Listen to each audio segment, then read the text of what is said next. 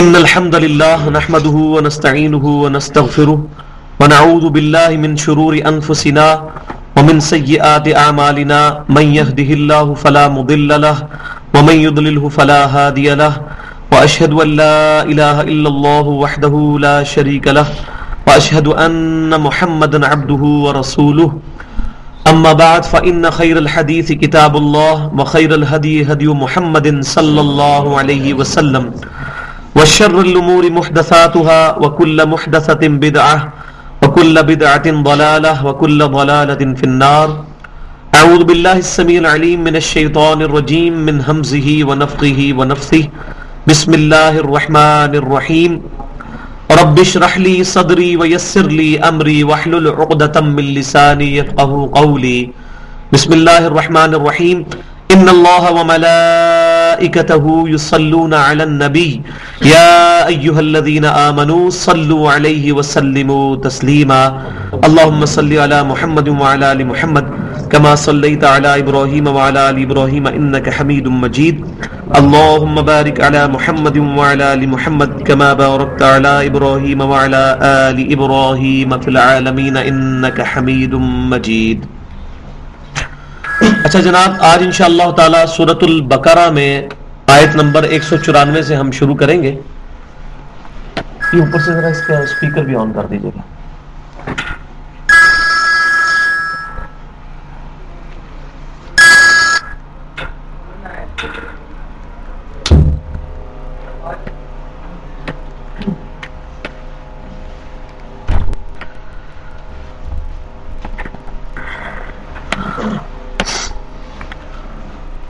پچھلی دفعہ یہ بات ڈسکس ہو رہی تھی کہ اگر مسجد حرام میں بھی یعنی بیت اللہ شریف میں بھی اگر کوئی تم سے جنگ کرے مجبوراً، تو پھر یہ نہیں ہے کہ تم اس گھر کی حرمت کا خیال رکھتے ہوئے مزے سے مار کھا لو، بلکہ اس کا مقابلہ کرو. آج اسی ٹاپک کو آگے لے کے چلتے ہیں.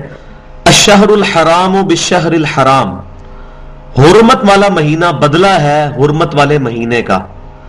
یعنی یہ جو حرمت والے مہینے تھے 4، جس میں 3 کنزیکٹیو تھے، ذی-قعدہ، ذوالحجہ اور محرم، یہ 3 کنزیکٹیو اور 1 رجب. یہ 4 مہینے مشرکین عرب میں بھی حرم والے مہینے سمجھے جاتے تھے، جن کے اندر قتال اور لڑائی کرنا منع تھا. تو اللہ تعالیٰ فرما رہا ہے کہ اب جب کوئی شخص ان مہینوں کا خیال نہیں رکھتا اور وہ لڑائی پر اتر آیا، تو پھر حرم والے جو مہینے ہیں اس کا بدلہ بھی حرم والے مہینے یعنی انہی مہینوں کے اندر پھر ان کے ساتھ لڑائی کی اجازت ہے. والحرمات قصاص، اور ساری حرمتوں میں برابری چاہیے. یہ نہیں ہے کہ اب کافر ہمارے ساتھ مسلمانوں کے ساتھ کوئی برا ایکٹ کرے ان حرمت والے مہینوں میں، تو اب اس کا بدلہ یہ ہے کہ اتنا ہی ان کے ساتھ زیادتی کر لی جائے، ان کے ساتھ اس کا بدلہ لے لیا جائے. فَمَنِ اعْتَدَى عَلَيْكُمْ فَاعْتَدُوا عَلَيْهِ بِمِثْلِ مَا اعْتَدَى عَلَيْكُمْ، تو جو تم پر زیادتی کرے تو تم اس پر زیادتی کر لو، لیکن اتنی ہی جتنا کہ اس نے تم پر زیادتی کی. وَاتَّقُوا اللَّهَ، اور اللہ سے ڈرتے رہنا. وَاعْلَمُوا، اور جان لو، أَنَّ اللَّهَ مَعَ الْمُتَّقِينَ، کہ بے شک اللہ تعالیٰ پرہیزگاروں کے ساتھ ہے.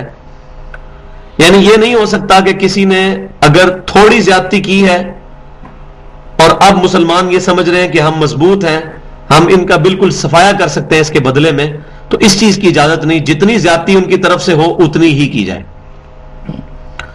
اگر حرمت والی جگہ پر کسی کافر نے مسلمان کو تھپڑ مارا، تو اب یہ نہیں ہے کہ اس کی گردن اتار دی جائے، اس کے بدلے میں اسے تھپڑ ہی مارا جائے.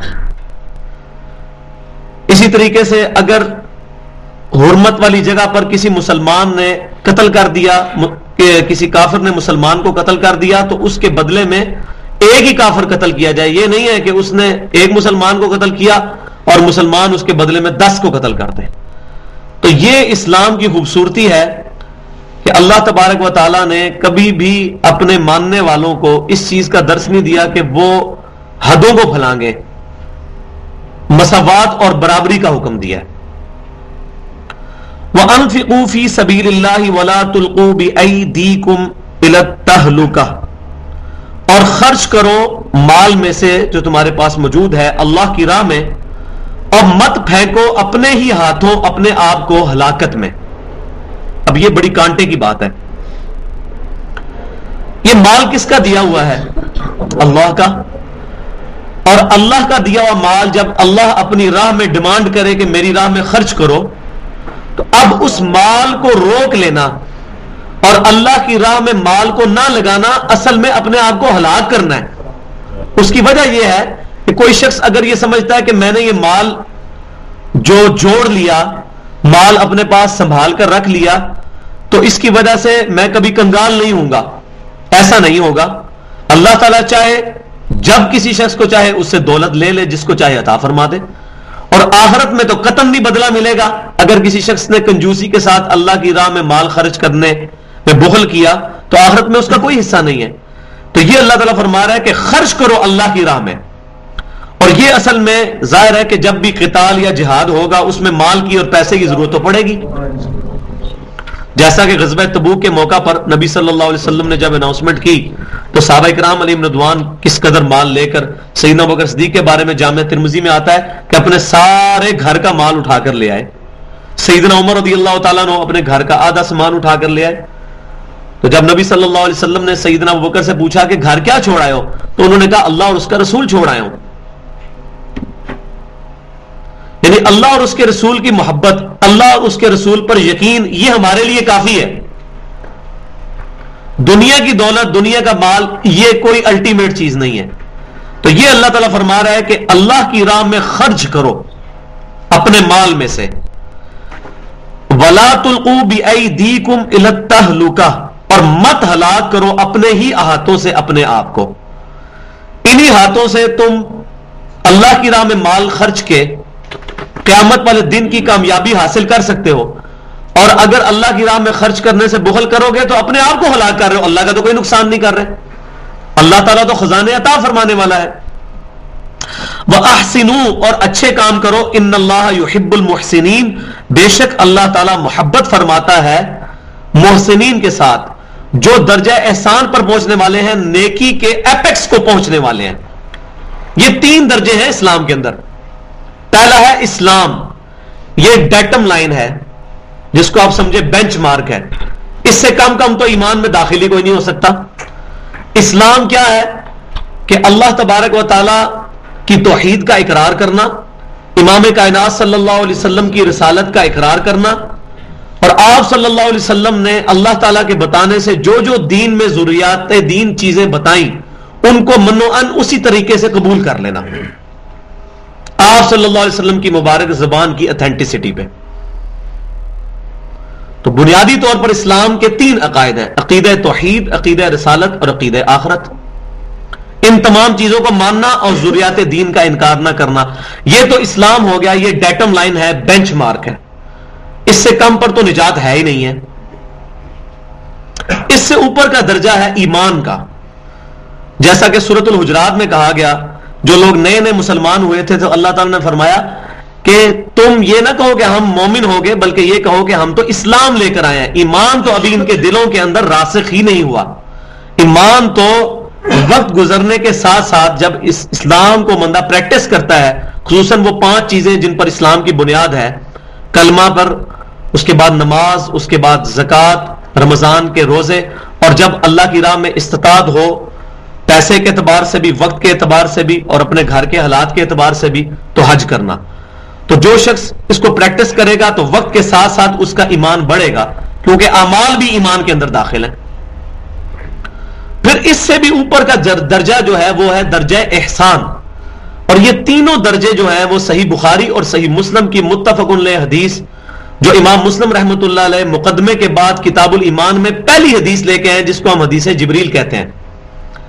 اس میں جبریل علیہ السلام جب انسانی شکل میں آ کر امام کائنات صلی اللہ علیہ وسلم کے سامنے دوزانوں بیٹھے تو انہوں نے کیا سوال کیا تھا؟ یا رسول اللہ بتائیں اسلام کیا ہے؟ پھر ایمان کے بارے میں سوال کیا، پھر تیسرا سوال کیا احسان کے بارے میں۔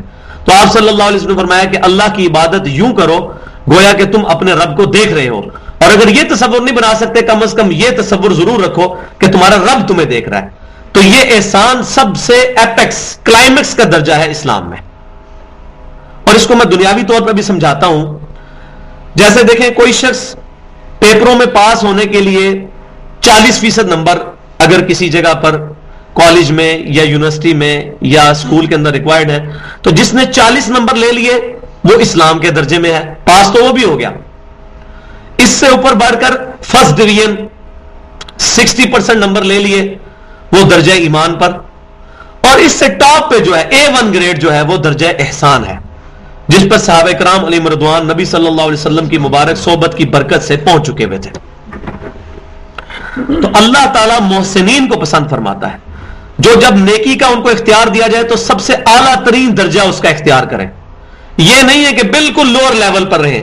جیسا میں اکثر مثال بیان کرتا ہوں کہ نبی صلی اللہ علیہ وسلم سے 13 رکعت وتر پڑھنا ثابت ہے صحیح بخاری میں. اکثر آپ صلی اللہ علیہ وسلم 11 رکعت پڑھتے تھے. رمضان ہو یا غیر رمضان آپ کی رات کی نماز 11 رکعت ہوتی تھی. رمضان میں وہ تراویح تھی، اور رمضان سے ہٹ کر قیام اللیل آپ صلی اللہ علیہ وسلم پورا سال ہی پڑھا کرتے تھے. بل امت پر آسانی کی خاطر صرف رمضان کے اندر یہ نماز کی گئی. محدثین کوئی فرق نہیں کرتے، قیام اللیل، تہجد اور تراویح تینوں محدثین کی ٹرمنالوجی میں ایک ہی چیز ہے. جو شخص ان کو الگ کرتا ہے وہ دھوکہ دیتا ہے پبلک کو. کسی محدث نے ان تینوں کو الگ چیز نہیں لیا. تو 11 رکعت وتر ہمیں بھی چاہیے کہ ہم عام حالت میں بھی 11 رکعت کا اہتمام کریں. 11 نہیں تو 9 بھی ثابت ہے نبی صلی اللہ علیہ وسلم نے صحیح مسلم میں، 7 بھی ثابت ہے، 5 بھی، 3 بھی، 1 بھی ثابت ہے. لیکن بندہ ہمیشہ 1 پڑھنے کی عادت بنا لے تو اب وہ کم ترین درجے کو اٹین کر رہا ہے. دنیا میں تو ہم کہتے ہیں آخرت مطلب زیادہ سے زیادہ بڑھ جائیں، اور آخرت کے معاملے میں ہم کہتے ہیں کہ ہمیں بس جسٹ جہاں سے کام چل جائے کام چلا لیں ہم. تو ایسا نہیں ہے. احسان کے درجے پہ وہ شخص پہنچے گا جو اعلیٰ ترین عبادت کا جو لیول ہے اس کو اچیو کرنے کی کوشش کرے گا. اور اسی چیز کو اللہ تعالیٰ نے سورہ آل عمران میں بھی ارشاد فرمایا 4 پارے کے شروع میں، لن تنالوا البر حتى تنفقوا مما تحبون. تم ہرگز نیکی کے اعلیٰ ترین درجے کو نہیں پہنچ سکتے جب تک کہ اپنی پسندیدہ چیزیں اللہ کو نہ دے دو. اس پہ میں سمجھتا ہوں کہ انسان کی زندگی میں سب سے پسندیدہ چیز اس کی جوانی ہے. یہ اللہ کی راہ میں لگانی چاہیے. اسی طریقے سے کسی کے پاس مال ہے، یہ اللہ کی راہ میں لگانا چاہیے. کسی کے پاس وقت ہے تو وقت اللہ کی راہ میں لگانا چاہیے. وقت بہت قیمتی چیز ہے، کیونکہ وقت ہی لگا کر تو ہم مال کماتے ہیں. تو جب کوئی شخص وقت اللہ کی راہ میں دے رہا ہے تو دراصل وہ مال اللہ کی راہ میں دے رہا ہے. اور اسی طریقے سے جو مال اللہ کی راہ میں دے رہا ہے وہ بھی وقت کی ایک فارم دے رہا ہے، کیونکہ وہ وقت لگا کر ہی اس نے مال کمایا تھا. تو احسان کے درجے پر ان اللہ یحب المحسنین، بے شک اللہ تعالیٰ محبت فرماتا ہے محسنین کے ساتھ جو اعلیٰ ترین درجہ اچیو کرنے کی کوشش کرتے ہیں. وَأَتِمُّ الْحَجَّ وَالْعُمْرَةَ لِلَّهِ، اور مکمل کرو حج اور عمرے کو اللہ کے لیے. اب حج کے احکامات یہاں سے شروع ہو رہے ہیں. حج کی اقسام بھی میں انشاءاللہ اس میں بتاؤں گا ڈیٹیل سے، اور حج کی جو ترتیب ہے وہ بھی انشاءاللہ اس کے اندر آئے گی. اور حج کی جو حکمت اور فلسفہ ہے وہ بھی ایک آیت کے اندر آئے گا. جیسا کہ رمضان کا فلسفہ آیا تھا اس کا روحانی اعتبار سے بھی اور باقی چیزوں کے اعتبار سے، تو اب حج کا ذکر آ رہا ہے. مکمل کرو حج اور عمرے کو اللہ کے لیے. فَإِنْ أُحْصِرْتُمْ فَمَا اسْتَيْسَرَ مِنَ الْهَدْيِ، اور اگر تم گھیر لیے جاؤ تو قربانی کا جانور جو بھی آسانی سے میسر ہو اس کو آگے بھیج دو. یہ صلح حدیبیہ کے موقع پر پریکٹیکلی ہو بھی گیا کہ مسلمانوں کو عمرے کے لیے آنے سے روک دیا گیا. تو پھر اللہ تبارک و تعالیٰ نے 2 آپشنز دیے ہیں کہ اگر وہ کافر آگے نہیں جاننے دیتے تو تم وہیں پر رک جاؤ اپنی جان بچانے کی خاطر اور قربانی کا جانور آگے بھیج دو. جب وہاں پر پہنچ جائے جانور، اس کو قربان کر دیا جائے تو پھر تم بھی اپنے سر کے بال منڈا لو. اور دوسرا یہ کہ اگر یہ بھی آپشن اویلیبل نہ ہو تو پھر احادیث کے اندر یہ چیز ملتی ہے کہ وہیں پر جانور کو قربان کر کے پھر اسی عمرے کی اگلی دفعہ قضا کر لی جائے جب کبھی موقع ملے. فَإِنْ أُحْصِرْتُمْ فَمَا اسْتَيْسَرَ مِنَ الْهَدْيِ، اگر تمہیں گھیر لیا جائے تو جو بھی قربانی کا جانور میسر ہو اس کو آگے بھیج دو. وَلَا تَحْلِقُوا رُؤُوسَكُمْ حَتَّى يَبْلُغَ الْهَدْيُ مَحِلَّهُ، اور مت منڈواؤ اپنے سروں کو یہاں تک کہ ہدی جو ہے، جو جانور ہے قربانی کا، وہ اپنے ٹھکانے پر پہنچ جائے. جب وہ حرم میں پہنچ جائے اب تم سر منڈوا سکتے ہو، کیونکہ قربانی جو ہے یہ دو حج کی اقسام ایسی ہیں جن کے اندر قربانی کرنا شرط ہے. قربانی کیے بغیر نہ تو سر کے بال منڈوائے جا سکتے ہیں، نہ احرام کھولا جا سکتا ہے. وہ آگے ڈیٹیل آئے گی تو میں انشاءاللہ حج کا طریقہ بڑے آسان الفاظ میں آپ کو سمجھا بھی دوں گا. فمن کان منکم مریضا او بہ اذى من رأسہ، جو کوئی تم میں سے مریض ہو یا اس کے سر میں کوئی تکلیف ہو. وہ تکلیف کیا؟ وہ صحیح بخاری میں موجود ہے اسی آیت کے کانٹیکسٹ میں کہ سیدنا کعب بن عجرہ رضی اللہ تعالیٰ عنہ کہتے ہیں کہ میں احرام کی حالت میں تھا اور میرے سر میں جوئیں پڑ گئی، اور اس قدر جوئیں پڑ گئیں کہ وہ ٹپکتی تھیں، ایسے گرتی تھیں، اور میں سخت تکلیف میں تھا. اس موقع پر یہ آیت نازل ہوئی کہ اگر کوئی شخص سر کی ایسی تکلیف میں مبتلا ہو گیا ہے کہ جوئیں پڑ گئی ہیں اور ظاہر ہے کہ ابھی احرام کھولنے میں کچھ عرصہ باقی ہے تو اتنی دیر وہ تکلیف نہیں برداشت کر سکتا، تو اس کو اجازت ہے کہ وہ اپنے سر کے بال منڈوا لے، لیکن ساتھ وہ فدیہ دے گا. وہ آ رہا ہے من رأسہ ففدیۃ من صیام او صدقۃ او نسک. تو وہ پھر یہ ہے کہ فدیہ دے دے. ایک آپشن یہ ہے کہ یا تو فدیہ دے دے، دوسرا آپشن ہے من صیام یا روزے رکھ لے، او صدقۃ یا خیرات دے دے، او نسک یا قربانی. اور یہ صحیح بخاری کے اندر موجود ہے کہ 3 روزے رکھنے کا نبی صلی اللہ علیہ وسلم نے کنزیکٹو 3 روزے رکھنے کا کعب بن عجرہ رضی اللہ تعالیٰ عنہ کو حکم فرمایا، اور فرمایا کہ اگر روزے نہیں تو پھر 6 مسکینوں کو کھانا کھلا دو، اور اگر یہ بھی نہیں کر سکتے تو پھر کوئی بکری یا کوئی جانور جو ہے وہ اللہ کی راہ میں قربانی کر دو. یہ صحیح بخاری میں تینوں آپشنز موجود ہیں. فَإِذَا أَمِنْتُمْ، اور جب تم پھر امن کی حالت میں ہو جاؤ، فَمَنْ تَمَتَّعَ بِالْعُمْرَةِ إِلَى الْحَجِّ، تو فائدہ اٹھانا چاہے جو کوئی شخص عمرے کا حج کے ساتھ، فَمَسْتَيْسَرَ مِنَ الْهَدْيِ، تو اسے جو میسر ہو قربانی وہ دے دے. اب یہ حج تمتع کا ذکر آ رہا ہے جو کہ اس وقت دنیا میں سب سے زیادہ مسلمان حج تمتع ہی کرتے ہیں. تمتع کہتے ہیں نفع اٹھانے کو. حج کی بیسیکلی 3 اقسام ہیں. ایک ہے حج فراد، حج افراد. حج افراد وہ ہے کہ جس میں صرف حج کا ہی احرام باندھا جاتا ہے، عمرے کا نہیں، صرف حج کا. دوسرا حج ہوتا ہے حج قران، جس میں عمرے اور حج کا اکٹھا احرام باندھ لیا جاتا ہے، لیکن عمرہ کرنے کے بعد احرام کھولا نہیں جاتا.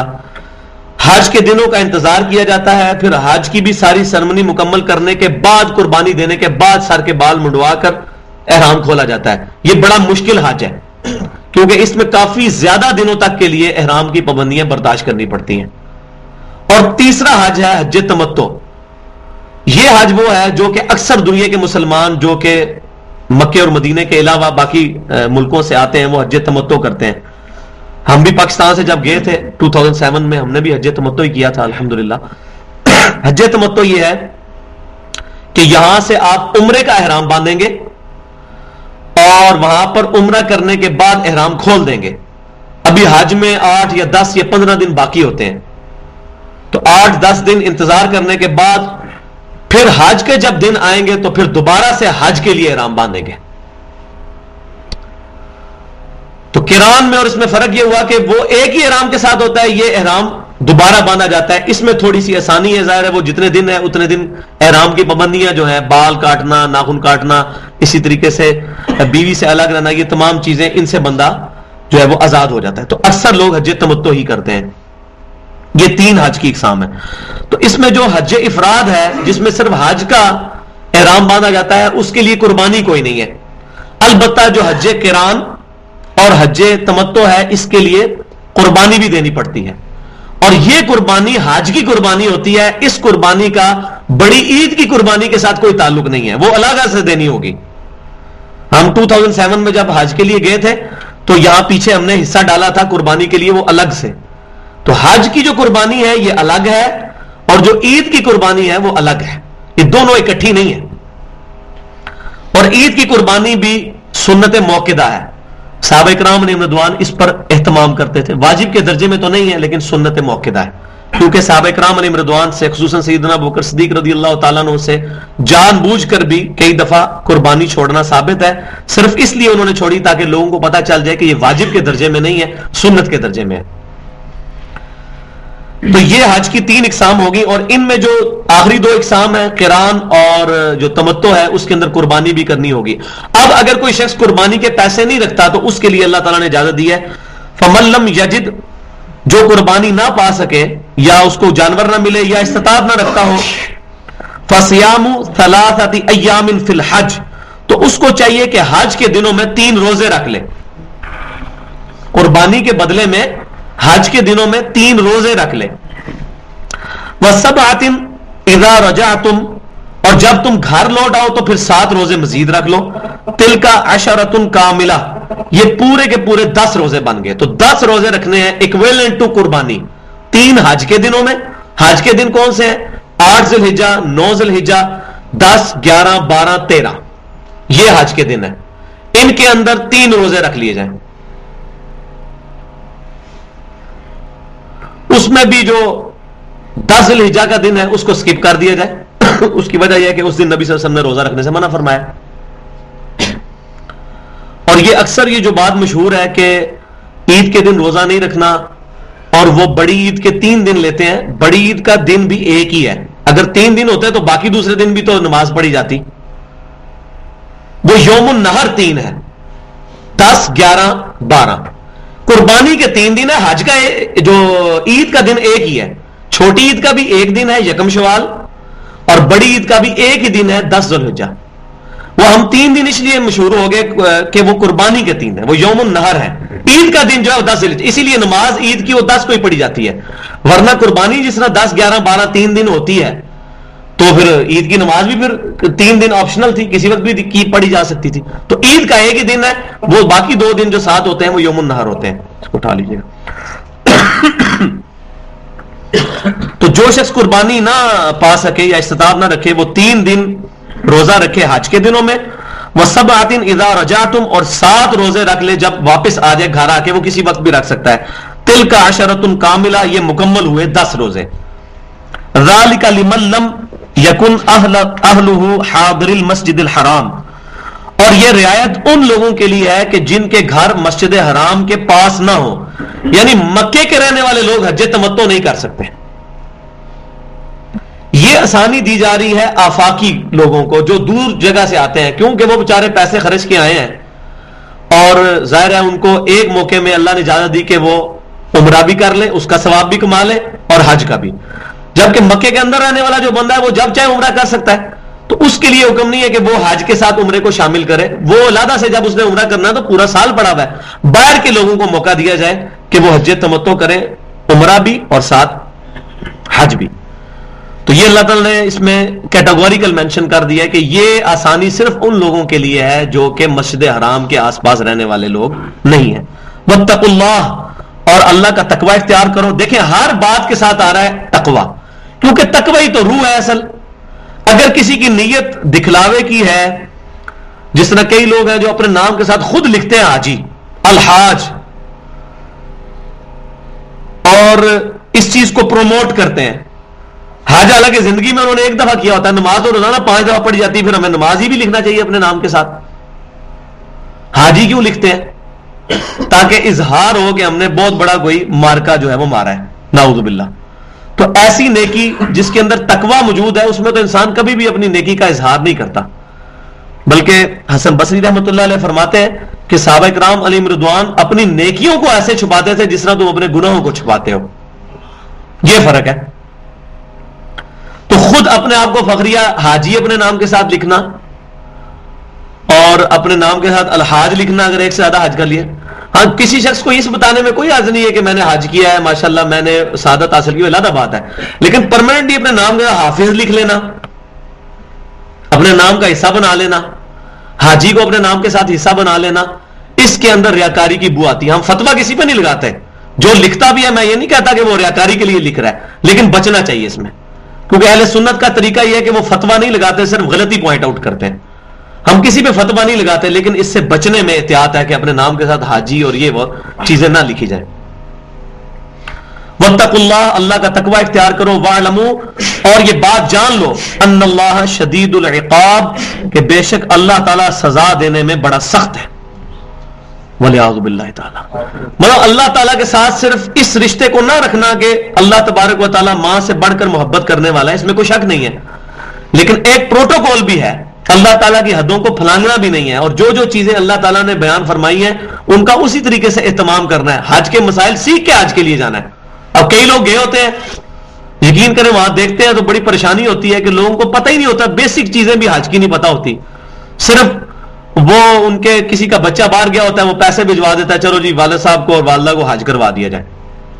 اور بوڑھے بوڑھے لوگ بےچارے چلنے پھرنے سے بھی قاصر ہوتے ہیں، وہاں حج کے لیے پہنچے ہوتے ہیں، اور کئی احکامات حج کے اور عمرے کے وہ صحیح طریقے سے ادا بھی نہیں کر سکتے. اب حج کا آ رہا ہے فلسفہ. الحج اشہر معلومات، حج کے جو مہینے ہیں وہ بالکل معلوم اور واضح ہیں. اس سے یہ بات پتہ چل گئی کہ اللہ تبارک و تعالیٰ نے مشرکین عرب میں جو حج کے مہینوں کا رواج تھا اس کو انڈورس کر دیا کہ ہاں یہ ٹھیک ہے، یہ تواتر کے ساتھ جو چیز چلتی آ رہی ہے یہ بالکل ٹھیک ہے. وہ حج کے مہینے کون سے ہیں؟ 3 ہیں، شوال، ذوالقعدہ اور ذوالحجہ کے 10 دن. یہ ہیں کیونکہ شوال کے مہینے میں ہی قافلے مختلف علاقوں سے چلنا شروع کر دیتے تھے. ابھی تو چونکہ ہم لوگ ایئر فلائٹس کے ذریعے سفر کرتے ہیں تو ان ٹائم بھی جا کر حج میں شامل ہو سکتے ہیں. عرب میں اور ارد گرد کے علاقوں میں شوال کے مہینے سے قافلے نکلنے شروع ہو جاتے تھے، 2 3 مہینے کا سفر کر کے. آج سے 30-40 سال پہلے اگر آپ چلے جائیں، تقریباً 30-40 تو نہیں، زیادہ 70-80 سال کے قریب، تو یہاں سے بھی لوگ 3.5 مہینے 4 مہینے کا سفر کر کے مکہ شریف میں اور مدینہ شریف میں پہنچتے تھے. اس طریقے سے عرب کے ارد گرد کے علاقوں کے جو لوگ تھے جو سفر کر کے آتے تھے 200-300 کلومیٹر، 400 کلومیٹر، 1000 کلومیٹر، تو شوال کے مہینے میں تیاری کر کے، تو یہ حج کے 3 مہینے جو اللہ تعالیٰ نے انڈورس کر دیے.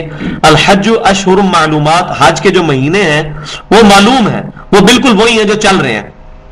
فمن فرض فیہن الحج، پس جو کوئی نیت کر لے ان مہینوں میں حج کرنے کی، فلا رفث، یہ 3 چیزیں ہیں جناب. فلا رفث، تو اس کو چاہیے کہ مت کرے کوئی بے حیائی کا کام، ولا فسوق، اور نہ کوئی فسق اور فجور، کوئی گناہ کا کام، ولا جدال، اور نہ ہی کوئی لڑائی جھگڑا کرے، فی الحج، حج کے دنوں میں. یہ 3 بنیادی شرطیں اللہ تعالیٰ نے حج کے لیے لگا دی کہ حج کا پروٹوکول، حج کا جو فلسفہ ہے وہ یہ ہے کہ یہ 3 کام نہ ہو. فلا رفث، کوئی بے حیائی نہ ہو، اور اس درجے تک کہ انسان کے لیے جو بیوی حلال ہے وہ بھی ان دنوں کے اندر وقتی طور پر حرام کر دی جاتی ہے. اس درجے تک بے حیائی سے بچنا ہے. ولا فسوق، اور نافرمانی نہ کرے، ولا جدال، اور نہ جھگڑا کرے. اسی کانٹیکسٹ میں صحیح بخاری اور صحیح مسلم کے اندر حدیث موجود ہے کہ امام کائنات صلی اللہ علیہ وسلم نے فرمایا کہ جس شخص نے حج کیا اور یہ 3 شرطیں لگائیں اور اس نے اس میں بے حیائی کی بات نہیں کی، اس نے کوئی گناہ کا کام نہیں کیا اور لڑائی جھگڑا نہیں کیا، تو حج کرنے کے بعد وہ ایسا ہی ہو گیا جیسا کہ آج ہی ماں کے پیٹ سے پیدا ہوا ہے، اس کے سارے گناہ معاف ہو جائیں گے. یہ حج کی فضیلت ہے، لیکن ان طرح 3 شرائط کے ساتھ. اور واللہ یہ چیز دیکھنے میں وہاں ملتی ہے، 40 لاکھ کے قریب مجمع موجود ہوتا ہے، لیکن الحمدللہ اللہ تبارک و تعالیٰ نے اس وقت دنیا میں یہ ایک زندہ معجزہ رکھا ہے کہ 40 لاکھ پبلک اکٹھی ہوتی ہے، پوری دنیا سے مختلف نیشنز کے مختلف طبقے کے لوگ اکٹھے ہوتے ہیں، اور اس کے باوجود الحمدللہ کوئی لڑائی جھگڑا نہیں وہاں ہوتا. ہر بندہ ڈر رہا ہوتا ہے، ایون غلطی سے بھی کسی کو دھکا لگ جائے تو وہ دوسرے سے معذرت کر لیتا ہے، کیونکہ ہر ایک کو ٹینشن پڑی ہوتی ہے کہ میں نے حج میرا کہیں ضائع نہ ہو جائے. تو یہ بہت بڑا معجزہ ہے اس وقت مسلمانوں کا، یہ انٹرنیشنل اجتماع جو ہوتا ہے حج کی شکل میں، کہ مسلمان وہاں پر اکٹھے ہوتے ہیں، الحمدللہ وہاں پر امن ہوتا ہے. باقی یہ جو کبھی کبھار جو بگدڑ مچتی ہے یا آگ لگ جاتی ہے، یہ صرف مینجمنٹ کی کمزوری ہوتی ہے، کوئی لڑائی جھگڑے کی وجہ سے ایسا نہیں ہوتا. وہ بھی الحمدللہ اب انہوں نے کافی پیسہ لگا کر منا کے خیموں کے پاس، وہ جہاں پر رمی کے لیے جاتے ہیں، وہاں پر اب انہوں نے مختلف جو ہے منزلیں بنا دی ہیں. تقریباً اب 4 ہو چکی ہیں منزلیں، جن پہ پہلے تو ایک ہی سڑک تھی جس سے لوگ جاتے تھے، اسی سے واپس آتے تھے تو وہ بھگدڑ مچ جاتی تھی. اب الحمدللہ آپ دیکھ رہے ہیں کتنے عرصے سے بڑا اچھا امن کے ساتھ سلسلہ چل رہا ہے. وما تفعلوا من خیر یعلمہ اللہ، اور جو کوئی بھی تم نیکی کا کام کرتے ہو تو اللہ تعالی کے علم میں ہے. یعنی کوئی بھی شخص حج کے لیے نکلا ہے، کس نیت سے نکلا ہے اور حج کے اندر وہ کیا شرارت کر رہا ہے، کیا اس کی نیت ہے، یہ اللہ کے علم میں ہے. اور یہاں حج کے اندر میں خصوصاً ایک بات ضروری سمجھتا ہوں کرنا، وہ یہ کہ چونکہ عورت کا احرام بھی حج کی حالت میں یہ ہے کہ چہرہ اس نے رکھنا ہے ننگا. تو حج کے دنوں میں نگاہ کی حفاظت کرنا بڑا مشکل ہو جاتا ہے. یہ سب سے بڑی ٹینشن ہے جو ایک حاجی کو وہاں فیس کرنا پڑتی ہے, کیونکہ عورتیں جو ہیں انہوں نے بھی احرام اس طرح کیا ہوتا ہے کہ ان کا چہرہ کھلا ہونا چاہیے اور یہ 2 ہاتھ کھلے ہونے چاہیے احرام کی حالت میں, اور یہ بھی اللہ تعالیٰ نے آزمائش رکھی ہے. اب اس حالت کے اندر بڑا مشکل ہو جاتا ہے مردوں کے لیے اپنی نگاہ کی حفاظت کرنا. وہاں جا کر کوئی انسان میں فوراً کرامت نہیں پیدا ہو جاتی کہ انسان خانہ کعبہ پہنچے گا تو وہ فوراً ہی ٹھیک ہو جائے گا. جس کو یہاں سے بد نگاہی سے بچنے کی اور اپنی نگاہوں کو حرام سے بچانے کی عادت ہوگی, وہیں وہاں پر جا کر وہی شخص ہی نگاہ کی حفاظت کر سکتا ہے. یہ بڑا مشکل کام ہے, تو یہ بہت زیادہ پریکٹس کرنی پڑتی ہے, بڑا اہتمام کرنا پڑتا ہے. اور اس میں تو یہ سجیسٹ کروں گا کہ جو شادی شدہ لوگ ہیں خصوصاً انہیں کو ہی حج کے لیے جانا چاہیے اور اپنی بیوی ساتھ لے کے جائیں. اگر وہاں پر اتنے عرصے کے لیے اپنی نگاہ کی حفاظت کرنی ہے تو بیوی اپنے ساتھ ہونی چاہیے. اور یہ الحمدللہ نبی صلی اللہ علیہ وسلم کا بھی مبارک طریقہ تھا. آپ جب بھی کسی سفر میں جاتے تھے نا تو اپنی کوئی نہ کوئی بیوی زوجہ محترمہ ساتھ رکھتے تھے. بخاری اور مسلم میں موجود ہے کہ نبی صلی اللہ علیہ وسلم پھر قرعہ ڈالتے تھے, جس کے نام پہ قرعہ نکلا ہے اس کو ساتھ لے کے جایا کرتے تھے. تو جب بھی کہیں سفر پر اس طرح جانا پڑے تو کوشش کرنی چاہیے لمبے پیریڈ کے لیے تو اپنی بیوی کو ساتھ رکھا جائے. خصوصاً حج میں تو بہت زیادہ اس چیز کی ضرورت محسوس کی جاتی ہے. اور اگر نگاہ کی حفاظت نہ ہوئی اور پھر روحانیت تو ساری ختم ہو گئی. اب اللہ تعالیٰ سے کیا جزا ملنی ہے. من خیر یعلمہ اللہ, جو بھی نیکی کا کام کرو گے اللہ تعالیٰ کے علم میں ہے. وَتَزَوَّدُوا فَإِنَّ خَيْرَ الزَّادِ التَّقْوَى, اور سفر کا جو زاد راہ ہے وہ بھی اپنے ساتھ رکھ لیا کرو, اور سب سے بہترین زاد راہ تو تقویٰ ہے. یعنی جب سفر پر چلتے ہو تو یہ نہ ہو کہ یہاں سے پیسے کو نہ لے کے جاؤ وہاں جا کے بھیک مانگ رہے ہو, اور یہ اکثر پاکستانی یہی کام کر رہے ہوتے ہیں. وہاں پر آپ کو جتنے بھیک مانگنے والے ملیں گے نا ان میں میجورٹی پاکستان, بنگلہ دیش, انڈیا کے لوگوں کی ہوتی ہے. وہاں پہ آپ طواف کعبہ کر رہے ہیں اور لوگ ایسے ہاتھ بلا کے زمین پہ بیٹھے ہوئے ہیں, جس طرح یہاں سڑک پہ بیٹھے ہوتے ہیں نا, خانہ کعبے جا کے بھی یہی کچھ کر رہے ہوتے ہیں. وہی میں کہہ رہا ہوں نا کہ بھائی کعبے جانے سے کوئی سوئچ نہیں آن ہو جانا پرہیزگاری کا, یہ تو کنٹینیوس ایفرٹ ہے کسی بندے کی تقوی کو اچیو کرنا.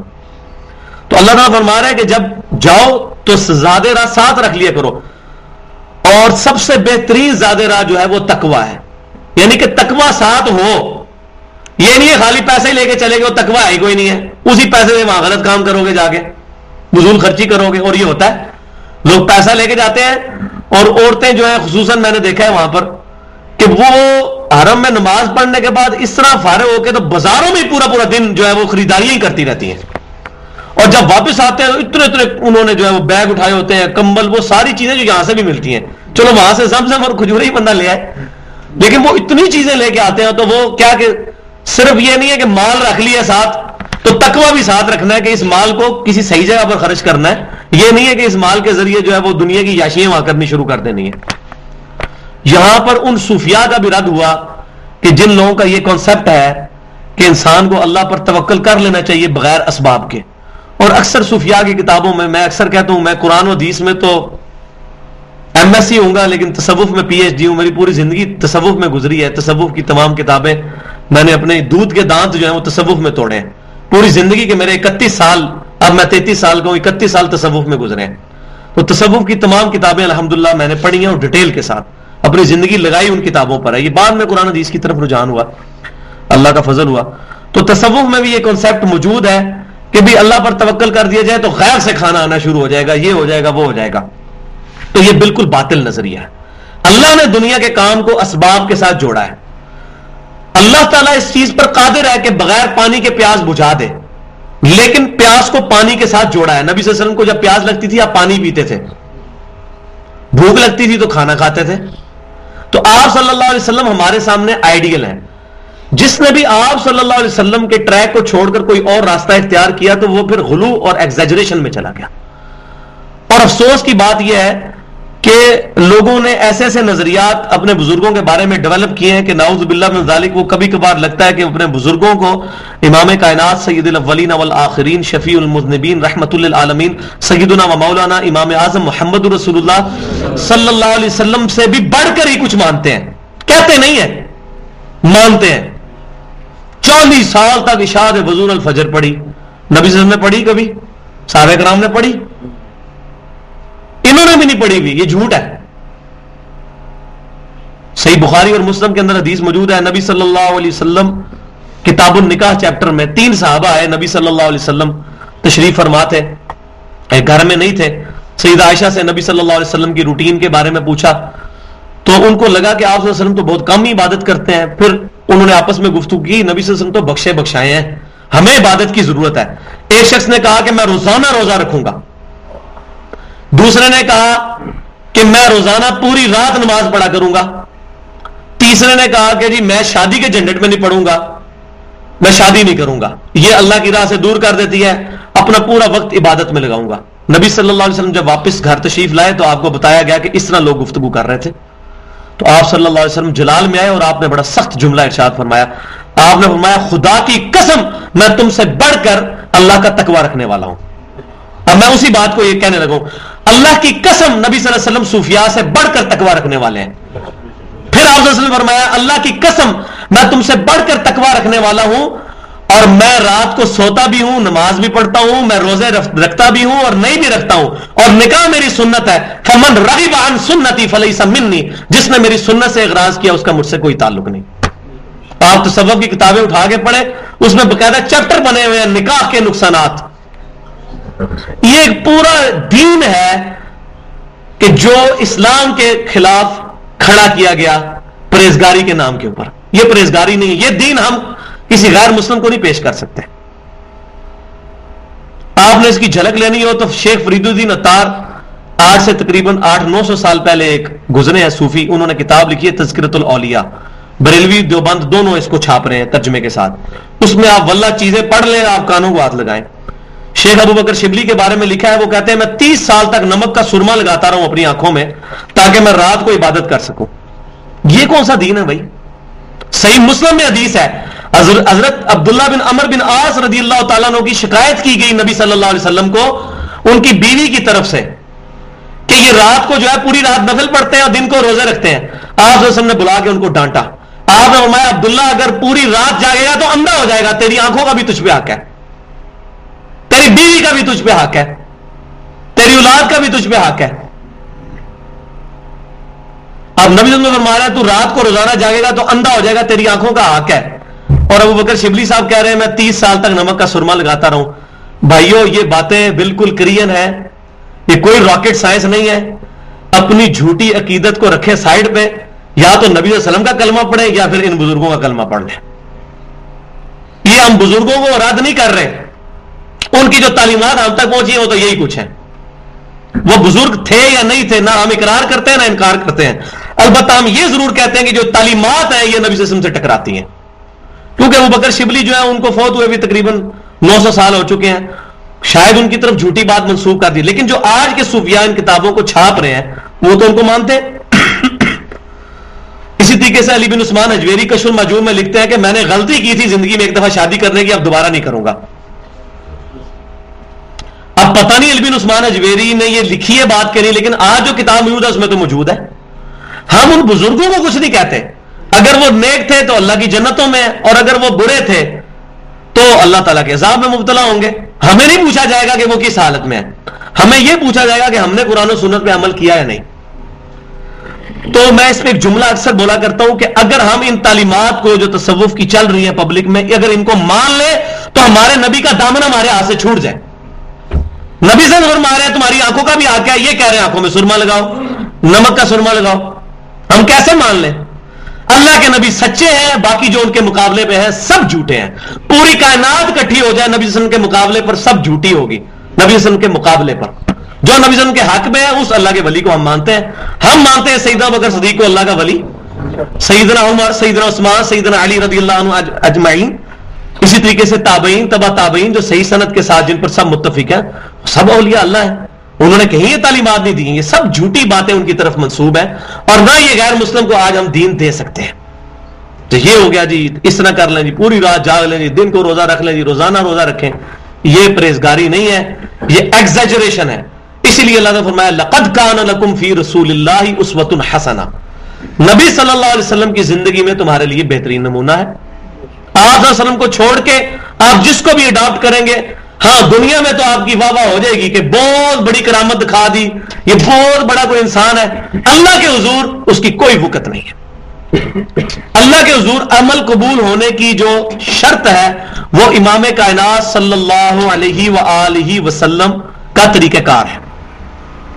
تو میں نے بڑی ڈیٹیل سے یہاں پر گفتگو کی ہے کیونکہ یہ آیت ایسے آئی تھی، فَإِنَّ خَيْرَ الزَّادِ التَّقْوَىٰ، سب سے بہترین جو زاد راہ ہے وہ تقویٰ ہے. زاد راہ لے کے ساتھ چلا کرو، خالی خولی جو ہے توکل نہ کرو. جیسے جامعہ ترمذی میں صحیح حدیث ہے کہ اونٹ کو باندھو اس کے بعد اللہ پر توکل کرو. اونٹ کو باندھ کر اللہ پر اسباب اختیار کرنے ہیں لیکن عقیدہ مسبب الاسباب پہ رکھنا ہے. وَاتَّقُونِ يَا أُولِي الْأَلْبَابِ، اور مجھ سے ہی ڈرتے رہو اے عقل مندو. یعنی عقل مند وہ ہوگا جو اللہ کا تقویٰ رکھے گا. سیدھی سی بات ہے. تقوی کا ایک کرائٹیریا یہ ہے کہ انسان اللہ کے احکامات خالصتاً اس کی رضا کے لیے کرے اور طریقہ اڈاپٹ کرے امام کائنات صلی اللہ علیہ وسلم. لیس علیکم جناح ان تبتغوا فضلا من ربکم، تم پر کوئی حرج نہیں ہے کہ تم حج کے دنوں میں بھی اللہ کا فضل تلاش کرو. یعنی یہ ہو سکتا ہے کہ کوئی شخص یہاں سے کوئی سامان بیچنے کے لیے وہاں لے جائے. جیسے عرب میں بھی قافلے حج کے لیے آتے تھے، جو چیزیں مکے مدینے میں ریئر ملتی ہیں کوئی شخص باہر سے لے آتا ہے. جیسے یہاں سے بعض لوگ جو ہیں وہ دوائیاں لے جاتے ہیں، اسی طریقے سے کچھ ایسی چیزیں لے جاتے ہیں کہ جو وہاں پر اویلیبل نہیں ہوتی تو وہاں اچھے داموں بک جاتی ہیں. تو یہ اللہ تعالیٰ نے اجازت دے دی. اس پر تم پہ کوئی حج نہیں ان تبتغوا فضلا من ربکم، کہ تم اپنے رب کا فضل یعنی وہاں پر تجارت کر سکتے ہو یہاں سے کوئی چیز لے کے جا کر. فَإِذَا أَفَضْتُم مِّنْ عَرَفَاتٍ، پھر جب تم واپس آؤ میدان عرفات سے، فَاذْكُرُوا اللَّهَ عِندَ الْمَشْعَرِ الْحَرَامِ، تو اللہ کا ذکر کرو مشعر حرام کے پاس یعنی مزدلفہ میں. اب میں آپ کو حج کا طریقہ بتا دیتا ہوں کیونکہ اب یہ آپ کو پھر پوری سٹوری سمجھ آ جائے گی اس میں کہ یہ حج کا طریقہ کیا ہے. دیکھیں حج کا طریقہ کار یہ ہے کہ 8 ذی الحجہ کو امام کائنات صلی اللہ علیہ وسلم نے ظہر کی نماز کے بعد احرام باندھا تھا حج کا 8 ذی الحجہ کو، اور آپ صلی اللہ علیہ وسلم منا تشریف لے گئے. اب بھی یہی ہوتا ہے کہ 8 کو احرام باندھا جاتا ہے اور منا لے جاتے ہیں، لیکن چونکہ رش بہت زیادہ ہوتا ہے تو پاکستان کے جو حاجی ہیں ان کو 8 سے بھی ایک دن پہلے 8 اور 7 کی جو درمیانی رات ہے رات کے وقت یہ احرام بنوا کر تو راتوں رات منا پہنچا دیا جاتا ہے، کیونکہ اگر صبح ہو تو پھر وہ ٹائم پہ منا پہنچ بھی نہیں سکتے. لیکن لیٹ سے لیٹ بھی 8 ذی الحجہ کو آپ نے احرام باندھ لینا ہے، اس کے بعد منا چلے جانا ہے. منا میں رات گزارنی ہے اور منا میں صبح فجر کی نماز پڑھنے کے بعد پھر آپ نے عرفات کی طرف کوچ کرنا ہے، اور دن کا کچھ حصہ عرفات میں گزارنا ضروری ہے. اتنا لیٹ نہ کریں کہ عرفات پہنچنے سے پہلے پہلے مغرب ہو جائے. وہاں پر جا کر ظہر و عصر کی نماز کو جمع کرنا نبی صلی اللہ علیہ وسلم کی سنت ہے. تو 9 ذی الحجہ کو میدان عرفات جو منا تقریباً آپ سمجھ لیں 5-6 کلومیٹر ہے مکہ شریف سے، اور تقریباً 4-5 کلومیٹر ہی آگے عرفات ہے، تقریباً 8 کلومیٹر کے قریب. پیدل جائیں تو 1.5 گھنٹہ لگتا ہے، گاڑیوں میں جائیں تو تقریباً 3-4 گھنٹے لگ جاتے ہیں کیونکہ گاڑیوں کا رش بہت زیادہ ہوتا ہے. تو پیدل انہوں نے بڑی چوڑی روڈ بنائی ہوئی ہے اور مزہ ہے جی جناب پیدل چلنے کا. روحانیت، اتنی روحانیت کہ سارے لوگوں نے کفن پہنے ہوئے ہیں اور ہزاروں کی تعداد میں لوگ چل رہے ہیں. وہ واقعی میدان محشر کا منظر ایک قسم کا قائم ہو جاتا ہے وہاں پر. اور پھر انہوں نے راستے پہ اب تو شیڈ بھی بنا دیے اور راستے پہ پانی کی جگہ بھی رکھی ہوئی ہے، کسی کو پیاس لگ جائے تو پانی پی لے. تو 9 ذی الحجہ کو دن کے وقت چاہے جمعے کا دن ہو یا کوئی اور دن ہو ظہر اثر نماز اکٹھی پڑھنی ہے. یہ حج کی خصوصیت میں سے ہے. جمعے کا دن بھی اگر آ جائے گا تو جمعے کی نماز نہیں پڑھی جائے گی، ظہر اثر جمع کر کے پڑھی جائے گی. ظہر اثر جمع کریں گے، اس کے بعد عصر سے مغرب کے درمیان سب سے افضل عبادت یہ ہے کہ آپ نے کھلے میدان میں کھڑے ہو کر جو ہے اللہ تعالیٰ سے دعا کرنی ہے، اور دعاؤں کی قبولیت کا وہ موقع ہوتا ہے. پھر جب مغرب ہو جائے گی اور مغرب کی بھی تسلی ہو جائے گی کہ مغرب ہو چکی ہے، سورج غروب ہو چکا ہے، اور وہاں اناؤنسمنٹ بھی ہو جاتی ہے، کبھی توپ وغیرہ وہ چلا دیتے ہیں تاکہ پتہ چل جائے مغرب مکمل ہو گئی ہے.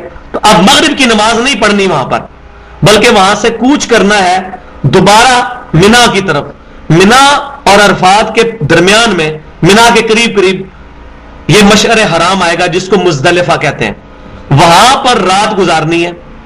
وہاں پر جب لوگ مغرب کے بعد یہاں سے نکلنا شروع کرتے ہیں تو رات کو 2-2:30 بجے کہیں وہاں پہنچتے ہیں، کیونکہ بسوں کا بڑا رش ہوتا ہے، خصوصاً فیملی جب ساتھ ہو تو پیدل چلنا مشکل ہو. پیدل والے تو پہنچ جاتے ہیں 8-9 بجے تک، جو گاڑیوں والے ہوتے ہیں وہ 1-2-2:30 بجے تک بھی بعض کا بڑی مشکل سے پہنچتے ہیں. تو وہاں جا کر مغرب اور عشاء کو جمع کرنا ہے.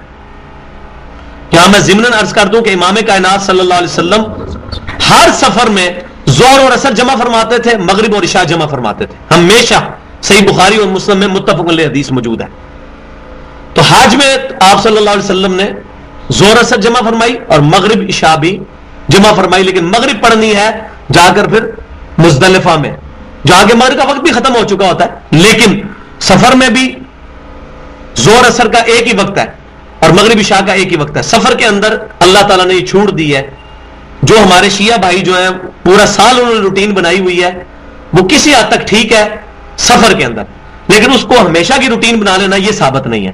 لہذا وہ جو ظہرین اور مغربین پڑھتے ہیں اس کی اصل موجود ہے قرآن و سنت میں، اس سے اہل سنت کا کوئی اختلاف نہیں ہے، لیکن اس کو روٹین نہیں بنایا جا سکتا، صرف سفر کے لیے یا حج کے لیے. تو مغرب اور عشاء کو وہاں جمع کرنا ہے. مغرب کے 3 فرض پڑھے جائیں گے. اچھا، وہ جو ظہر عصر پڑھنی ہے وہاں بہت جھگڑا ہو رہا ہوتا ہے جی کہ 4 پڑھنی ہے کہ 2 پڑھنی ہے، کیونکہ لوگ کہتے ہیں جی مکے سے تو سفر نہیں ہوا. حالانکہ حدیث شریف میں موجود ہے کہ نبی صلی اللہ علیہ وسلم نے 2 فرض پڑھے تھے، ظہر کے 2 عصر کے، 2 ہی پڑھنے ہیں. سفر ہے یا نہیں ہے، سفر سے کوئی تعلق نہیں، یہ حج کی خصوصیت ہے. اسی طریقے سے مغرب عشاء بھی اسی طرح پڑھنی ہے اکٹھی جیسا کہ ظہر عصر پڑھی تھی. ظہر کی اقامت ہوگی، ظہر کے 2 فرض، پھر عصر کی اقامت ساتھ ہی، عصر کے 2 فرض، سنتیں نہیں پڑھنی. اسی طریقے سے یہاں عشاء کے وقت کے اندر مغرب کے لیے اقامت ہوگی، 3 فرض مغرب کے پڑھے جائیں گے، پھر اقامت ہوگی عشاء کے 2 فرض پڑھے جائیں گے اور 7 وتر، کیونکہ وتر نبی صلی اللہ علیہ وسلم نے سفر میں بھی کبھی نہیں چھوڑے. فجر کی 2 سنتیں اور عشاء کے وتر آپ صلی اللہ علیہ وسلم نے سفر میں بھی کبھی نہیں چھوڑے. تو یہ پڑھنے وہاں پر یہ نمازیں جمع کرنی ہے. یہ مزدلفہ کی رات بڑی ٹیسٹی رات ہوتی ہے، کیونکہ یہ کھلے آسمان کے نیچے خیمے سے باہر گزارنی ہوتی ہے. مینا کی جو خیمے میں ہوتی ہیں وہ تو مینا کے خیموں کے اندر لوگ گزارتے ہیں، یہ آپ نے اوپن ایئر میں گزارنی ہے. اور بالکل واقعی وہاں چاہے کوئی بادشاہ ہے یا فقیر ہے، وہ ایک ہی حالت میں زمین میں ایسے لوگ پڑے ہوتے ہیں، اپنی چادریں بچھا کر لیٹے ہوئے ہوتے ہیں.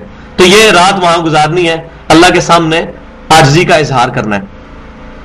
پھر صبح کے وقت فجر کی نماز بھی وہاں پڑھنی ہے، اور نماز پڑھنے کے بعد پھر وہاں سے نکلتے ہیں پھر مینا کی طرف، اور پھر شیطانوں کو کنکریاں ماری جاتی ہیں. یہ ساری روٹین ہے. اب آپ کو یہ تھوڑا سا یہاں پر سمجھ بھی آ جائے گا. فَإِذَا أَفَضْتُم مِّنْ عَرَفَاتٍ، جب تم عرفات سے واپس آؤ، فَاذْكُرُوا اللَّهَ عِندَ الْمَشْعَرِ الْحَرَامِ، تو عرفات سے واپسی پر مشعر حرام یعنی مزدلفہ کے پاس ذکر کرو. وَاذْكُرُوهُ كَمَا هَدَاكُمْ، اور ذکر کرو اس کا جس نے تمہیں سکھایا ہے، ہدایت دی ہے، اس اللہ کا ذکر کرو. اور حج کے دنوں میں سب سے افضل ذکر ہے لا الہ الا اللہ وحدہ لا شریک لہ لہ الملک ولہ الحمد وہو علی کل شیء قدیر. اسی طریقے سے لبیک اللہم لبیک یہ والا ذکر بھی ہے. اور اس طرح کلمہ اور سبحان اللہ والحمد للہ ولا الہ الا اللہ واللہ اکبر، درود شریف. صحیح حدیث ہے جامعہ ترمذی میں، قیامت والے دن میرے سب سے زیادہ نزدیک وہ شخص ہوگا جس نے دنیا میں سب سے زیادہ مجھ پر درود شریف پڑھا ہوگا. اور صحیح مسلم میں حدیث موجود ہے جو ایک دفعہ درود شریف پڑھتا ہے اللہ تعالیٰ اس پر 10 رحمتیں نازل فرماتا ہے. اور سنن نسائی میں حدیث ہے کہ اللہ تعالیٰ اس پر 10 رحمتیں نازل فرماتا ہے، 10 گناہ معاف کر دیتا ہے، اس کے 10 درجات بلند کر دیتا ہے. تو درود شریف پڑھیں، یہ اللہ کا ذکر. درود شریف بھی اللہ کا ذکر ہے کیونکہ اللہ نے ہمیں حکم دیا، اس لیے ہم کہتے ہیں اللہم صلی علی محمد صلی اللہ علیہ وسلم. وَإِن كُنتُم مِّن قَبْلِهِ لَمِنَ الضَّالِّينَ، اور بے شک اس سے پہلے تم کھلی گمراہی میں تھے، اللہ نے تمہیں ہدایت دی ہے. ثم افیدوا من حیث افاض الناس واستغفروا اللہ، پھر تم وہاں سے لوٹو جہاں سے کہ باقی لوگ لوٹ کر آتے ہیں، واستغفروا اللہ، اور اللہ سے معافی مانگو. اب ہوتا کیا تھا، یہاں پہ صحیح بخاری میں حدیث موجود ہے کہ جو قریش کے رہنے والے لوگ تھے وہ عرفات کے میدان میں جانے کو اپنا عیب تصور کرتے تھے. وہ یہ کہتے تھے کہ جو قریش ہیں یہ عرفات میں نہیں جائیں گے، عرفات کے میدان میں وہ لوگ جائیں گے کہ جو لوگ باہر سے آنے والے لوگ ہیں، ہمارا حج تو ادھر ہی ہو جائے گا، سانو کڑی لوڑ ہے. جس طرح اکثر ہماری ادھر پاکستان میں بھی نا جو سید ہے نا وہ اپنے آپ کو کہتے ہیں ہم سید ہیں، امتی نے، حالانکہ ہم ان کے امتی تو نہیں ہیں، ہم تو نبی صلی اللہ علیہ وسلم کے امتی ہیں، لیکن وہ خام خواہ پروٹوکول لے رہے ہوتے ہیں امتیاں دیا گل ہے تو امتیاں دیا گل ہے. پنجاب میں بہت زیادہ عام ہے. تو اسی طریقے سے قریش والے کہتے تھے یہ جو باہر کے لوگ ہیں نا یہ جائیں گے عرفات میں, ہم تو یہاں کے رہنے والے ہیں, کعبے کے متولی ہیں, ہم کیوں عرفات میں جائیں؟ تو اللہ تعالیٰ فرما رہا ہے کہ جہاں سے باقی لوگ لوٹتے ہیں تو اے قریش کے مغرور لوگوں تم بھی عرفات میں سے ہو کر آؤ گے تو حج قبول ہوگا. تو ابھی چونکہ مسلمان نئے مسلمان ہوئے تھے تو ظاہر ہے جب کوئی بندہ نیا نیا آتا ہے تو اس کو کافی ساری عادتیں ذہن میں پکی ہوئی ہوتی ہیں, لہذا مسلمانوں کو کہا جا رہا ہے کہ اب تم اب پرانی رسومات پہ نہ رہنا کہ تم اب عرفات جاؤ ہی کو نہ. اور مسند امام احمد میں حدیث موجود ہے کہ عرفات کا جو وقف ہے یہی حج ہے, حج کا رکن اعظم جو ہے وہ عرفات کے میدان میں رکنا ہے, اور قریش کے لوگ وہاں نہیں جاتے تھے. تو یہ چیز ان کے اندر غلط تھی. جو چیزیں ٹھیک تھیں وہ اللہ تعالیٰ نے انڈورس کر دی کہ حج کے جو مہینے معلومات ہے, لیکن یہ چیز ان کی غلط تھی. اللہ نے فرمایا تم بھی وہاں سے لوٹو جہاں سے باقی لوگ لوٹتے ہیں, واستغفر اللہ, اور اللہ سے استغفار کرو پہلے جو تم یہ حرکتیں کرتے رہے. ان اللہ غفور رحیم, بے شک اللہ تعالیٰ معاف فرمانے والا اور رحم فرمانے والا ہے. فَإِذَا قَضَيْتُم مَنَاسِكَكُم, پھر جب تم حج کے رکن پورے کر چکو, فَاذْكُرُوا اللَّهَ كَذِكْرِكُمْ آباءکم او اشد ذکرا, تو پھر اللہ کو یاد کرو اس طرح جس نے اپنے باپ دادا کو یاد کرتے ہو, بلکہ اس سے بھی بڑھ کر اللہ کو یاد کرو. اب یہ قریش کے لوگ کیا کرتے تھے, جس طرح ہمارے بھی گاؤں ایریا میں لوگ بڈھے بڈھے بابے جو ہیں وہ درختوں کے نیچے بیٹھ کے اپنی سٹوریاں سناتے ہیں, ساڈے ابا جی ہے ہوندے سن, ساڈے دادا جی ہے ہوندے سن. تو یہ بھی مزدلفہ میں اور منا میں بیٹھ کے نا اپنے بزرگوں کی بڑی بڑی سٹوریاں سناتے تھے کہ یہ کرتے تھے. تو اللہ تعالیٰ فرماتا ہے کہ تم اللہ تعالیٰ کو یاد کرو جس طرح اپنے بزرگوں کو یاد کرتے تھے, بلکہ اس سے بڑھ کر اللہ کو یاد کرو. اور یہاں بھی یہی ہوتا ہے, لوگ کہتے ہیں جی اگر ہم کسی قبر پہ جا کے مانگتے ہیں کسی بزرگ سے تو بیک میں ہمارا یہی عقیدہ ہوتا ہے کہ اللہ ہی دے رہا ہے ان بزرگوں کے ذریعے. ہم کہتے ہیں اللہ کو بیک پہ کیوں لے کے جا رہے ہیں, اللہ کو فرنٹ پہ لے کے آئیں. ہر چیز میں اللہ تعالیٰ بیک پہ, نبی صلی اللہ علیہ وسلم بیک پہ اور اپنے بزرگ آگے, ایسا نہیں. اللہ تعالیٰ فرما رہا ہے کہ ذکر کرو جس طرح اپنے بزرگوں کا کرتے ہو, بلکہ اس سے بڑھ کر ذکر کرو.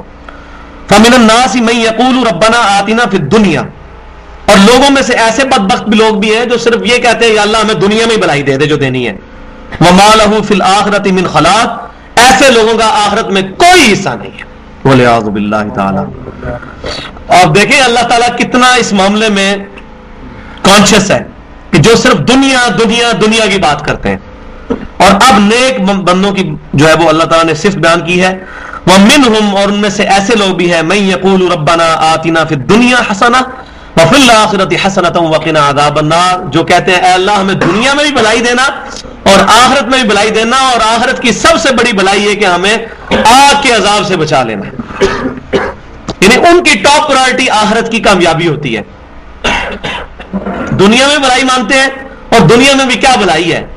کسی مومن کامل سے نبی صلی اللہ علیہ وسلم کے سچے امتی سے پوچھا جائے تو دنیا میں بھی ہماری بھلائی مانگنا یہ ہے کہ اے اللہ تیرا نظام, تیرے محبوب صلی اللہ علیہ وسلم کا بتایا ہوا دین اس دنیا پر غالب ہو جائے, یہ ہماری سب سے بڑی خواہش ہے.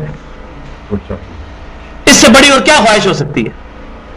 دنیا سے فوراً ہمارا کنسپٹ شاید مال و دولت آ جاتا ہے, وہ بھی ایک حصہ ہے. نبی صلی اللہ علیہ وسلم نے مفلسی سے بھی اللہ کی پناہ مانگی ہے, لیکن کسی کے پاس مال و دولت ہے دنیا کا, لیکن دنیا میں ایمان کی دولت نہیں ہے, دنیا میں روحانی سکون نہیں ہے, نمازوں میں پابندی نہیں, تو اس کی دنیا خراب ہو گئی, چاہے بظاہر وہ اچھی نظر آ رہی ہے. پھر دنیا حسنہ وفی الآخرۃ حسنہ. اسی لیے نبی صلی اللہ علیہ وسلم نے یہ دعا رکن یمانی اور حجر اسود کے درمیان جب چکر کے دوران وہ مستجاب دیوار سے گزرتے ہیں تو اس دیوار کے پاس سے گزرتے ہوئے جو 70 انبیاء کا مصلی ہے, نبی صلی اللہ علیہ وسلم یہی دعا مانگتے تھے, ربنا آتنا فی الدنیا حسنہ وفی الآخرۃ حسنۃ وقنا عذاب النار. وہ دعا کی قبولیت کی دیوار ہے, رکن یمانی سے لے کے حجر اسود تک.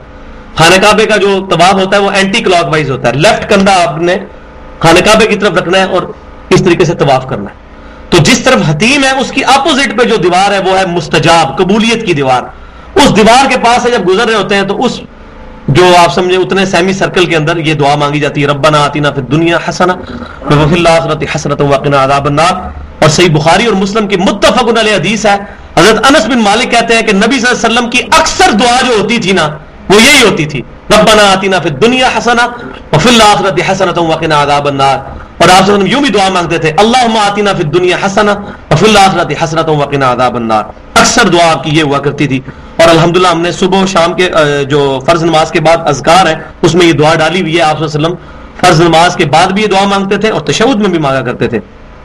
اب اللہ تعالیٰ دیکھیں کتنا ان پر کرم فرماتے ہیں، فرما رہا ہے اولئک لہم نصیب مما کسبوا، یہ ہیں وہ لوگ جن کو اپنی کمائی کا بدلہ ملے گا۔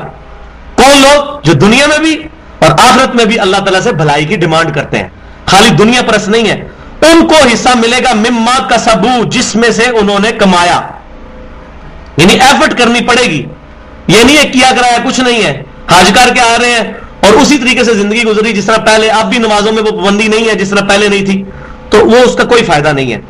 واللہ سریع الحساب، اور اللہ تعالیٰ جلد حساب لینے والا ہے۔ وَاذْكُرُوا اللَّهَ فِي أَيَّامٍ مَّعْدُودَاتٍ، خوب اللہ کو یاد کرو ان گنتی کے دنوں میں، جو حج کے گنتی کے دن ہیں ان کے اندر خصوصاً اللہ تبارک و تعالیٰ کو یاد کرو۔ فَمَن تَعَجَّلَ فِي يَوْمَيْنِ فَلَا إِثْمَ عَلَيْهِ، اور جو کوئی 2 دن کے اندر ہی واپس آ جائے تو اس میں کوئی حرج نہیں ہے۔ اب یہ بات سمجھے آپ، حج میں جب مینا کے اندر سٹے ہوتا ہے، 8 کو آپ چلے جاتے ہیں، اس کے بعد مینا میں رہنا ہے، 9 کو آپ عرفات میں گئے، پھر مزدلفہ میں رات رہے، پھر 10 کو مینا میں واپس آ گئے، یعنی عید والے دن، تو حاجیوں پر عید کی نماز کوئی نہیں ہوتی، انہوں نے وہاں رمی کرنی ہوتی ہے،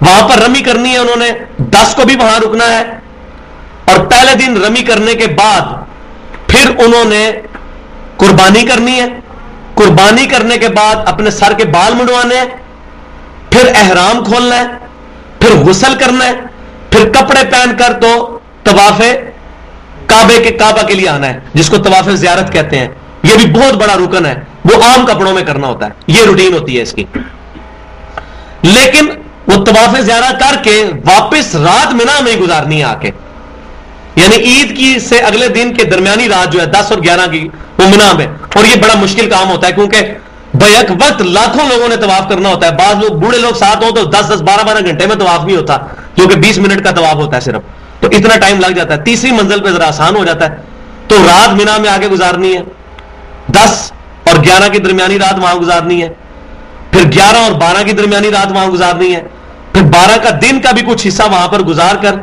اس کے بعد 12 کے غروب آفتاب سے پہلے، اور ان دنوں میں رمی بھی کرنی ہے، جو کنکریاں مارنی ہے، تو 12 کی جو مغرب سے پہلے وہاں سے کوچ کرنا ہے، تو اللہ تعالیٰ ہمارا جو کوئی وہ 2 دن گزار کے 11 اور 12 بھی آ جائے اس پر کوئی گناہ نہیں ہے۔ من تاخر فلا اثم علیہ، اور جو کوئی ایک دن اور بڑھا لے تو اس میں بھی کوئی گناہ نہیں ہے، تو 13 کے لیے بھی بعض لوگ جب لیٹ ہو جاتے ہیں تو پھر 13 کے لیے بھی رک جاتے ہیں وہاں پہ، اور اگر مغرب آپ کو 12 کی وہاں ہو گئی تو اب 13 کا دن کا بھی گزار کے حصہ تو پھر واپس آ سکتے ہیں، رات کو واپس نہیں آ سکتے۔ لمن اتقا، یہ اس کے لیے جو تقوی اختیار کرے، واتقوا اللہ، دیکھ لیں پھر وہی بات آ گئی، اللہ کا تقوی اختیار کرو، وَاعْلَمُوا أَنَّكُمْ إِلَيْهِ تُحْشَرُونَ، اور یہ تمہارے اوپر چیک یہ ہے، جان لو اس بات کو، أَنَّكُمْ إِلَيْهِ تُحْشَرُونَ، کہ تمہیں مر کر اللہ کے حضور اٹھنا ہے۔ تقوی کا جو لٹمس ٹیسٹ ہے وہ یہی ہے کہ انسان کو یہ یقین ہو جائے کہ میں نے accountability of day of judgment اپنے دل میں وہ رکھ لے کہ میں نے اللہ کے حضور پیشی قیامت والے دن ہونی ہے، اور وہ جامعہ ترمذی میں حدیث ہے جس پہ میں آج کا درس ختم کرتا ہوں، جامعہ ترمذی میں صحیح حدیث ہے، امام کائنات صلی اللہ علیہ وسلم نے فرمایا کہ کوئی شخص قیامت والے دن اس وقت تک اپنا قدم بھی نہیں ہٹا سکے گا، یہ صحیح سند کے ساتھ ہے، جب تک کہ 5 سوالوں کے جواب نہ دے لے۔ پہلا سوال ہوگا عمر کس کام میں گزاری، دوسرا سوال ہوگا جوانی کیسے گزاری، حالانکہ عمر میں جوانی آ جاتی ہے لیکن وہی لن تنالوا البر حتى تنفقوا مما تحبون، اعلیٰ ترین درجہ جوانی۔ تیسرا سوال ہوگا مال کیسے کمایا، حلال تھا یا حرام تھا، اور چوتھا سوال مال کو کہاں پر خرچ کیا، حلال پر یا حرام پر، اور 5واں سوال اپنے علم پر کہاں تک عمل کیا۔ تو یہ علم تھا نا، تو مسلمان ہے اور مسلمان پہ علم دین حاصل کرنا فرض ہے، تو نے اس پہ عمل کیا، قرآن و سنت کے احکامات سیکھے، خود کبھی صحیح بخاری کھول کر دیکھا کہ نماز کا طریقہ امام کائنات صلی اللہ علیہ وسلم کا کیا لکھا ہوا ہے، یا بس لگی لپٹی ہوئی چلتا رہا اسی طریقے سے، اور زندگی میں ایک نماز بھی سنت کے طریقے پر پڑھنے کی توفیق نہ ملی۔ خود تحقیق کی، اور جو خود تحقیق کرے گا اس پر اللہ کا وعدہ ہے، والذین جاہدوا فینا لنہدینہم سبلنا، جو لوگ ہماری راہ میں کوشش کریں گے ہم اپنی راہیں ان کے لیے ضرور کھولیں گے۔ یہ اللہ نے اپنے اوپر اوبلیگیشن کر لی ہے کہ جو شخص اللہ کی راہ میں کوشش کرے گا اللہ ضرور راہیں دکھائے گا، اور الحمدللہ ایسے ایسے لوگ موجود ہیں 60 70 سال کی عمر میں داڑیاں سفید ہو چکی ہیں، اب جا کے ان کے اندر اخلاص موجود تھا، اللہ نے مرنے سے پہلے ان کو ہدایت دے دی۔ مولوی کو نہیں ملے گی، مولوی کے اندر اخلاص نہیں ہوتا، الا ماشاء اللہ، میں سارے مولویوں کو غلط نہیں کہتا، لیکن اکثر کی روٹی چونکہ دین کے ساتھ لگی ہوئی ہے، آپ ان کو بخاری مسلم کھول کے بھی بتا دیں، کہیں گے ایڈے بڑے بزرگ پاگل سن. ہم کہتے ہیں نہ تیرے بزرگ کا دین نہ میرے بزرگ کا دین، دین اللہ کا اور اس کے محبوب صلی اللہ علیہ وسلم کا دین ہے. وما علینا الا البلاغ المبین. محفل سے اٹھنے کی دعا ہے. سبحانک اللہم و بحمدک، اشہد ان لا الہ الا انت، استغفرک.